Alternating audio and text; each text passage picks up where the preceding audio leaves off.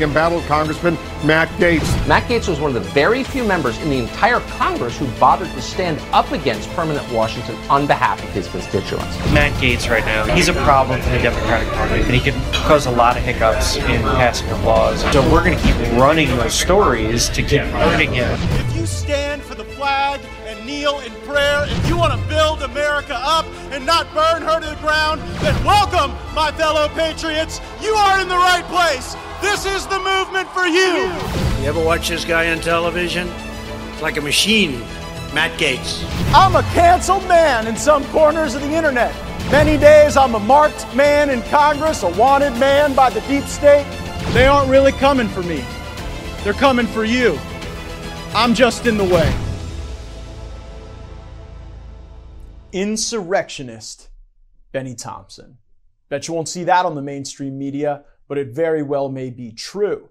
JustTheNews.com is an entity that has breaking news, investigative reporting, and its publisher, John Solomon, is on the show today. Spoke with him earlier regarding their really illuminating reporting regarding Benny Thompson, the guy who's leading the January 6th committee and his prior associations with an insurrectionist group known as the Republic of New Africa.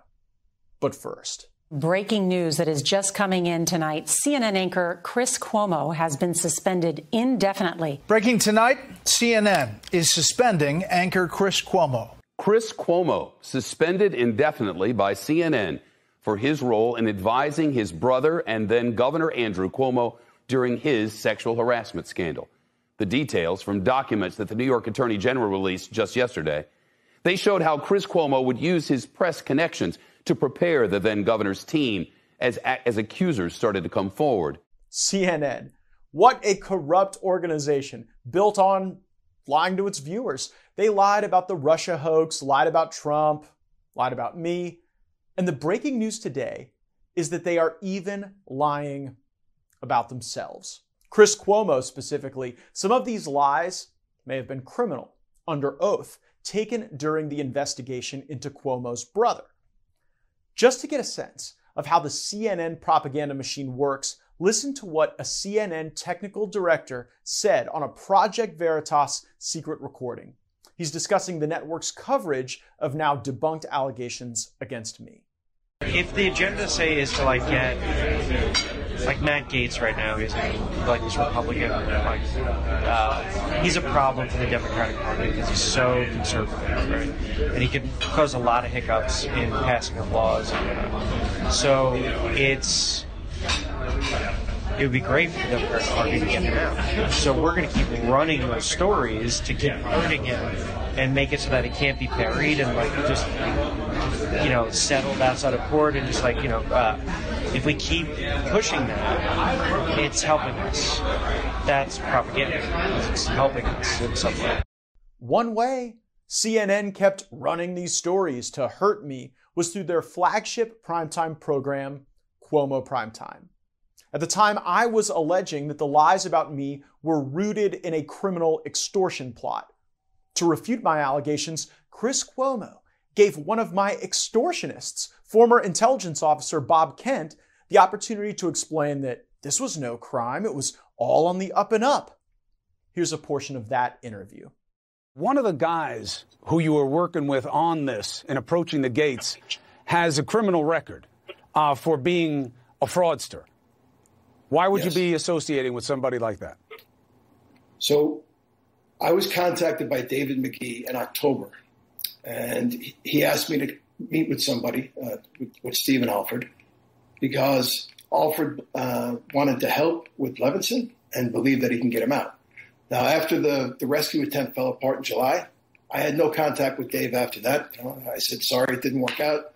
We went forward. He wished me, best of luck in my future endeavors.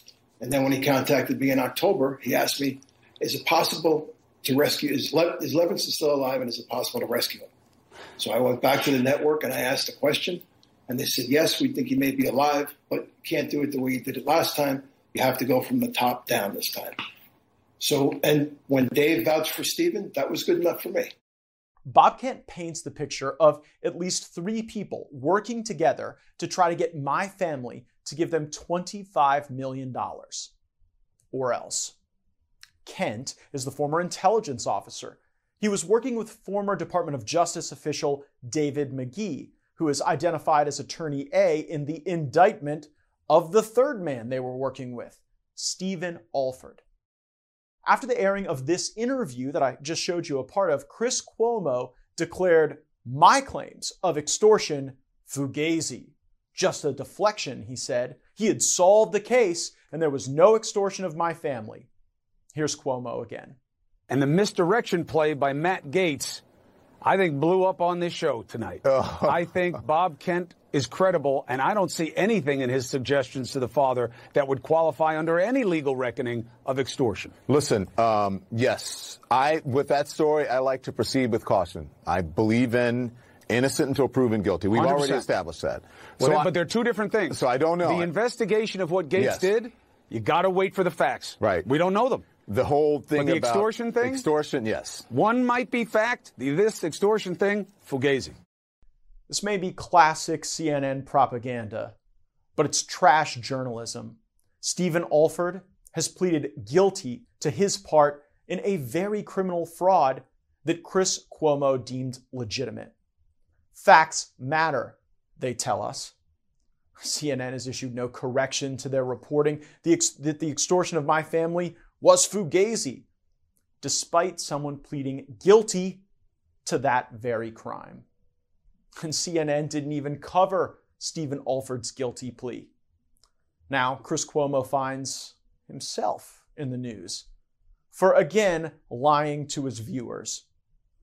Recently released documents from the New York Attorney General's investigation into now disgraced former New York Governor Andrew Cuomo show that CNN brother Chris was not, quote, most often peripheral to the crisis communications strategy. Lying on TV may be your job, but lying under oath is a crime, Fredo. Here's what Chris Cuomo told us when he was originally busted abandoning journalistic ethics to protect his brother. I never made calls to the press about my brother's situation. I never influenced or attempted to control CNN's coverage of my family. And as you know, back in May, when I was told to no longer communicate with my brother's aides in any group meetings, I acknowledged it was a mistake. I apologized to my colleagues, and I stopped, and I meant it. It was a unique situation being a brother to a politician in a scandal and being part of the media. I tried to do the right thing, and I just want you all to know that. This is also what Chris Cuomo said under oath to investigators. This according to Politico New York. Quote, Chris told investigators during his sworn testimony that his media knowledge brought a unique perspective, but characterized his role as most often a peripheral figure. Testimony from others painted this attempt to be significantly involved in the crisis management effort. Somebody is lying, and of course that somebody is Chris Cuomo. Just look at the documentary evidence that was developed during the investigation run by the New York Attorney General. One series of March 2021 text messages between Chris Cuomo and Melissa DeRosa, a top aide to then Governor Andrew Cuomo, revealed that there was an absolute dynamic of collusion between CNN and those affiliated with Governor Cuomo. At a time when sexual allegations against Governor Cuomo were fomenting, his little brother asked Melissa DeRosa to, quote, please let me help with your prep. Let's think about this for a moment. A news organization, at least what purports to be a news organization, communicating and strategizing with the office of the governor of the state of New York before a story went public. Corruption. Cuomo even tapped his network of journalism sources to put his brother in better position to respond to reports that Ronan Farrow was developing regarding Governor Cuomo's ties to an event where he allegedly forced a woman or tried to force a woman named Lindsay Boylan to kiss him at a wedding. I don't know if any of this is true or not, but what we do know is that Chris Cuomo was directly involved. Cuomo to DeRosa on March 4th, 2021, quote, I have a lead on the wedding girl. You know, I mean, the guy said under oath he wasn't doing any oppo, but a lead on the wedding girl? Then again, DeRosa to Cuomo on March 9th. Rumor about Ronan getting ready to move. Then Cuomo responded, "If Ronan has nothing better than Boylan, that's a great sign." Ugh. Another panic text from Chris Cuomo. "We are making a lot of mistakes we can't afford." I can't say I'm surprised by this, but even Alec Baldwin gets a supporting role in this wicked saga. Cuomo of CNN apparently was coordinating an effort through a friend to get Alec Baldwin to put up a rant on Instagram against cancel culture as a frame for the allegations against then Governor Andrew Cuomo. As for the notion that Chris Cuomo is some truth-telling journalist, or that CNN is an actual news organization, I think blew up on this show tonight. And now, our interview with John Solomon, publisher of Just the News, regarding January 6th committee chairman and possible insurrectionist Benny Thompson. Take a listen and enjoy. So I'm here with John Solomon, and John, you've got a very big piece up on justthenews.com regarding the chairman of the January 6th committee, Benny Thompson. How did this story come to you? What have we learned about Chairman Thompson and the Republic of New Africa? Yeah, so takes us back in history. We got to go back to 1970. But back in those days, Benny Thompson was known as an alderman in a small city outside of Jackson, Mississippi. And he was sort of on the radical side of politics at that point. He was a supporter of this group, the Real New Africa, and he went to their defense, even though this group had on multiple occasions engaged with police. They were accused of killing at least 2 officers that we know of and a third that they were suspected of. And he was defending them, saying that the police were the problem, that they they deserved to be killed because they were picking on this poor group. Now, let's tell you who this group was. This group wanted to secede from the United States. They wanted to take Georgia, Mississippi, Alabama, South Carolina, and turn it into its own republic called the New Republic of Africa. And they wanted to do so by force if the government wouldn't do it willingly. And they were engaged in a lot of criminal activity. There's all sorts of stories. The FBI considered them a terrorism group at the time. And this was a group that Benny Thompson, as a young alderman before he joined Congress, was trying to defend, blamed the police for picking on. And we learned about this because some old FBI agents, retired FBI agents, saw that Benny Thompson on television with the January 6th committee, said, "I wonder if that's the guy that used to defend the RNA."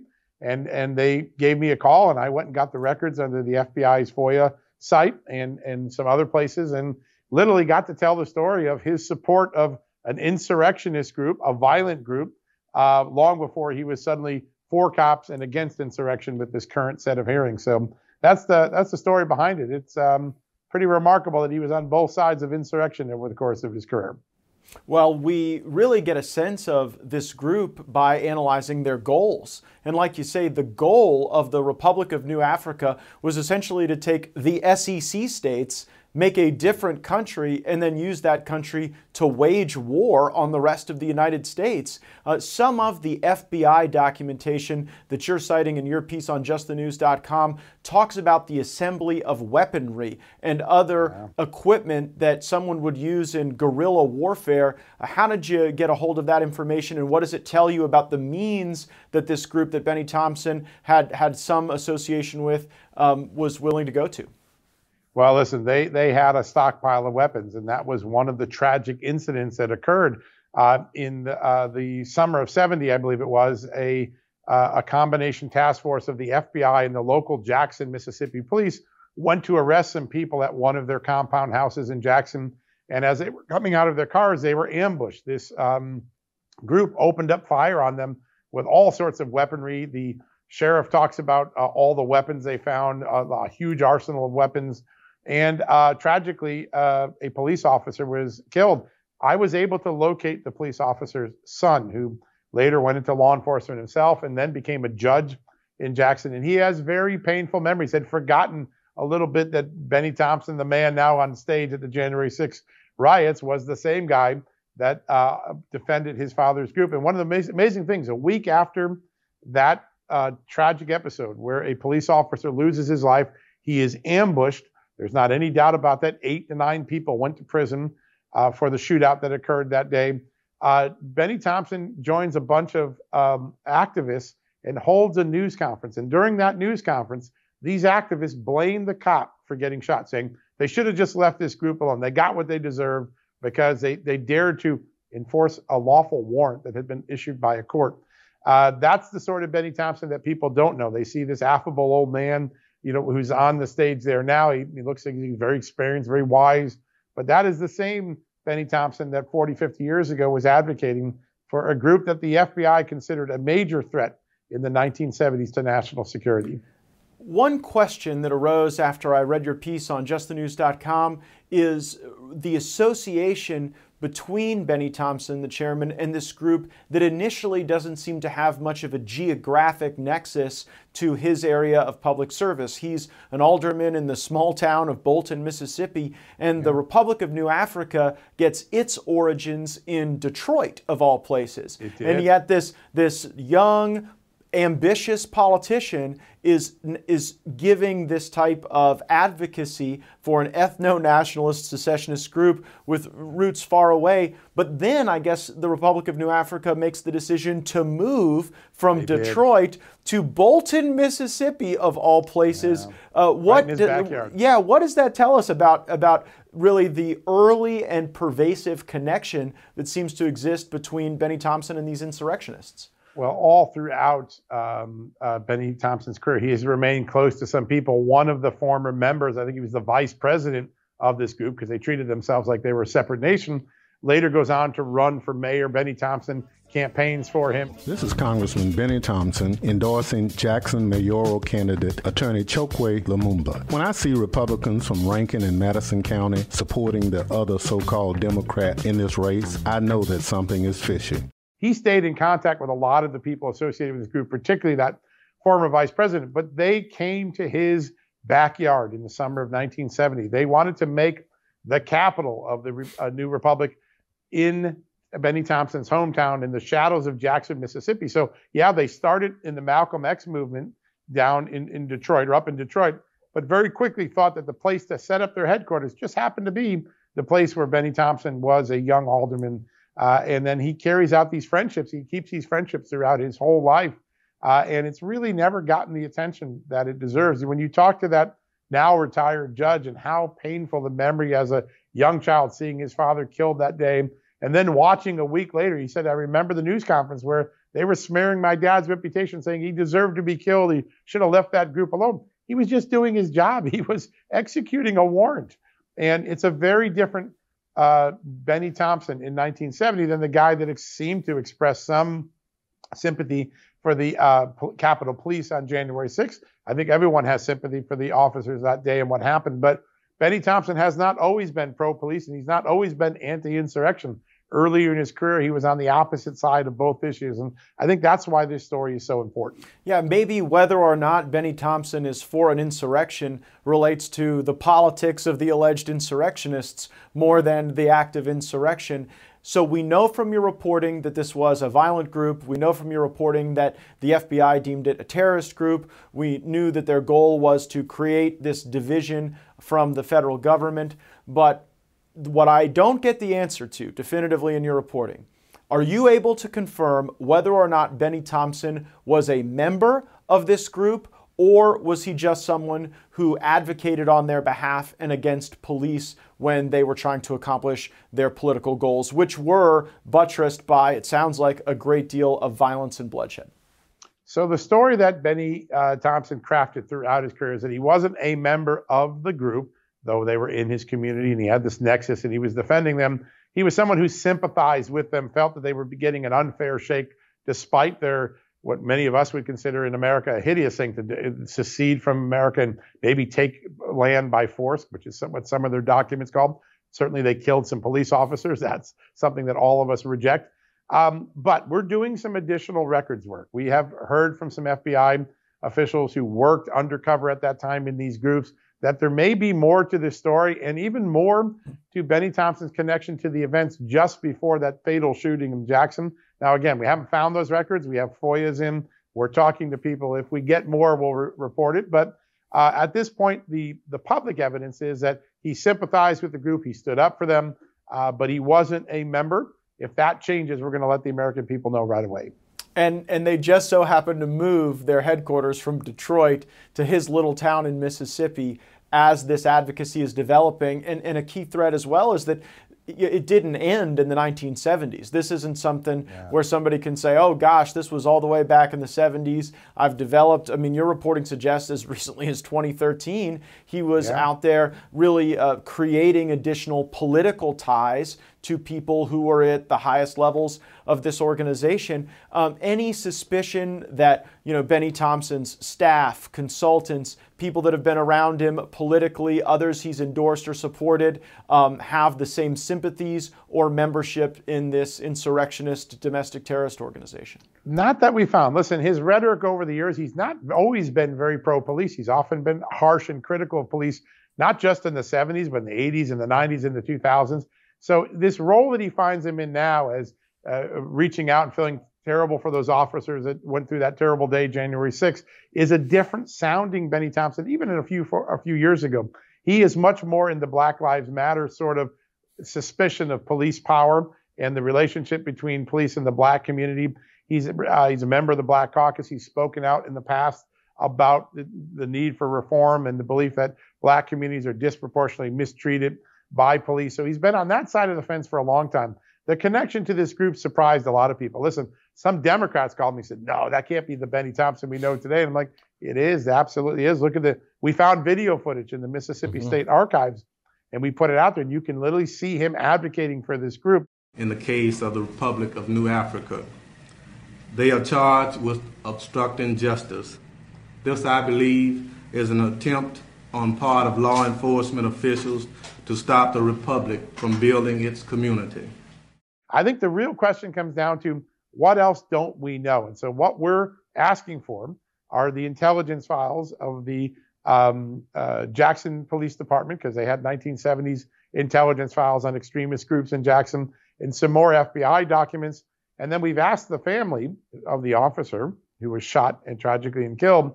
They got a lot of information in discovery, and so has Benny Thompson replied to your inquiries? I know as the time of your reporting you hadn't gotten a response, but have you posed the direct question about his membership or involvement in criminal activity? And any denials? Did you get any denial from him? What we got were crickets. The communications director said, we'll get back to you, and he never did. And we made multiple calls, multiple emails. We've even tried to stake him out at events, and eventually we'll be able to have a conversation with him. But meanwhile, we're going to track those records, because the great thing about 30, 40, 50-year-old documents, they're frozen in time. They capture what police knew at that moment. Hopefully we'll get some more documents and try to get you answers to these questions. John, one of the allegations that Benny Thompson makes against police and law enforcement is that they're ginning up obstruction of justice charges against the Republic of New Africa for politics. You and I were all over the Russia hoax and the way that the lack of a foundation, really, for the underlying allegation that Donald Trump was a Russian agent, then morphed into this politically motivated obstruction of justice allegation. Did you find hypocrisy in that? I found that particularly rich, that here's a guy who is overseeing an entity that seems to be trying to create process crimes around people like Steve Bannon or Mark Meadows, and yet that's what he was accusing law enforcement of back in the 70s. Well, there is an irony to that, and this story actually originally broke before the Bannon contempt citation. But think about it, even take Benny Thompson even out of it for a second. Take a look at our Justice Department. This is the same Justice Department that refused to find Eric Holder in contempt of Congress 10 years ago when he refused to provide evidence in the Fast and Furious investigation, where a Border Patrol agent was killed, where guns were illegally crossing the border at the Obama-Biden ATF's own direction. Our own government was trafficking in guns. And it wasn't important enough for that Justice Department then to compel Eric Holder. They let him off the hook. They wouldn't take that contempt citation to court. So Congress had to do it. Now, all of a sudden, the same Justice Department finds the vigor and the speed to do it against Steve Bannon. I think the story of hypocrisy and double standards, which we saw all throughout the Russia case, right? Look at the difference between Mike Flynn and Andy McCabe. This idea that there are two systems of justice only gets solidified more and more with every story that occurs, whether it's Steve Bannon in contempt versus Eric Holder getting off the hook, or Benny Thompson being able to advocate for an insurrectionist group and now be against it. I think the American public are keen. They have figured out that there's a double standard in Washington, and it pervades everything from the Justice Department to the politics in Congress, and they're smart enough to see through it now. Now, there may be a double standard at the DOJ, but there is only one set of facts. You know, what happened, happened. And I know that you and your great team at justthenews.com get to the bottom of it. It sounds like this is very much a developing story and that your team continues to work. John, how can folks follow this reporting? And also, John Solomon's got one of my absolute favorite podcasts in the world. I love it when I get to join you as a guest on Just the News. So let folks know how they can follow that and how they can keep up with your reporting. Absolutely. JustTheNews.com is our website. Easy to remember. We have news 24/7, breaking news and investigative news all day long.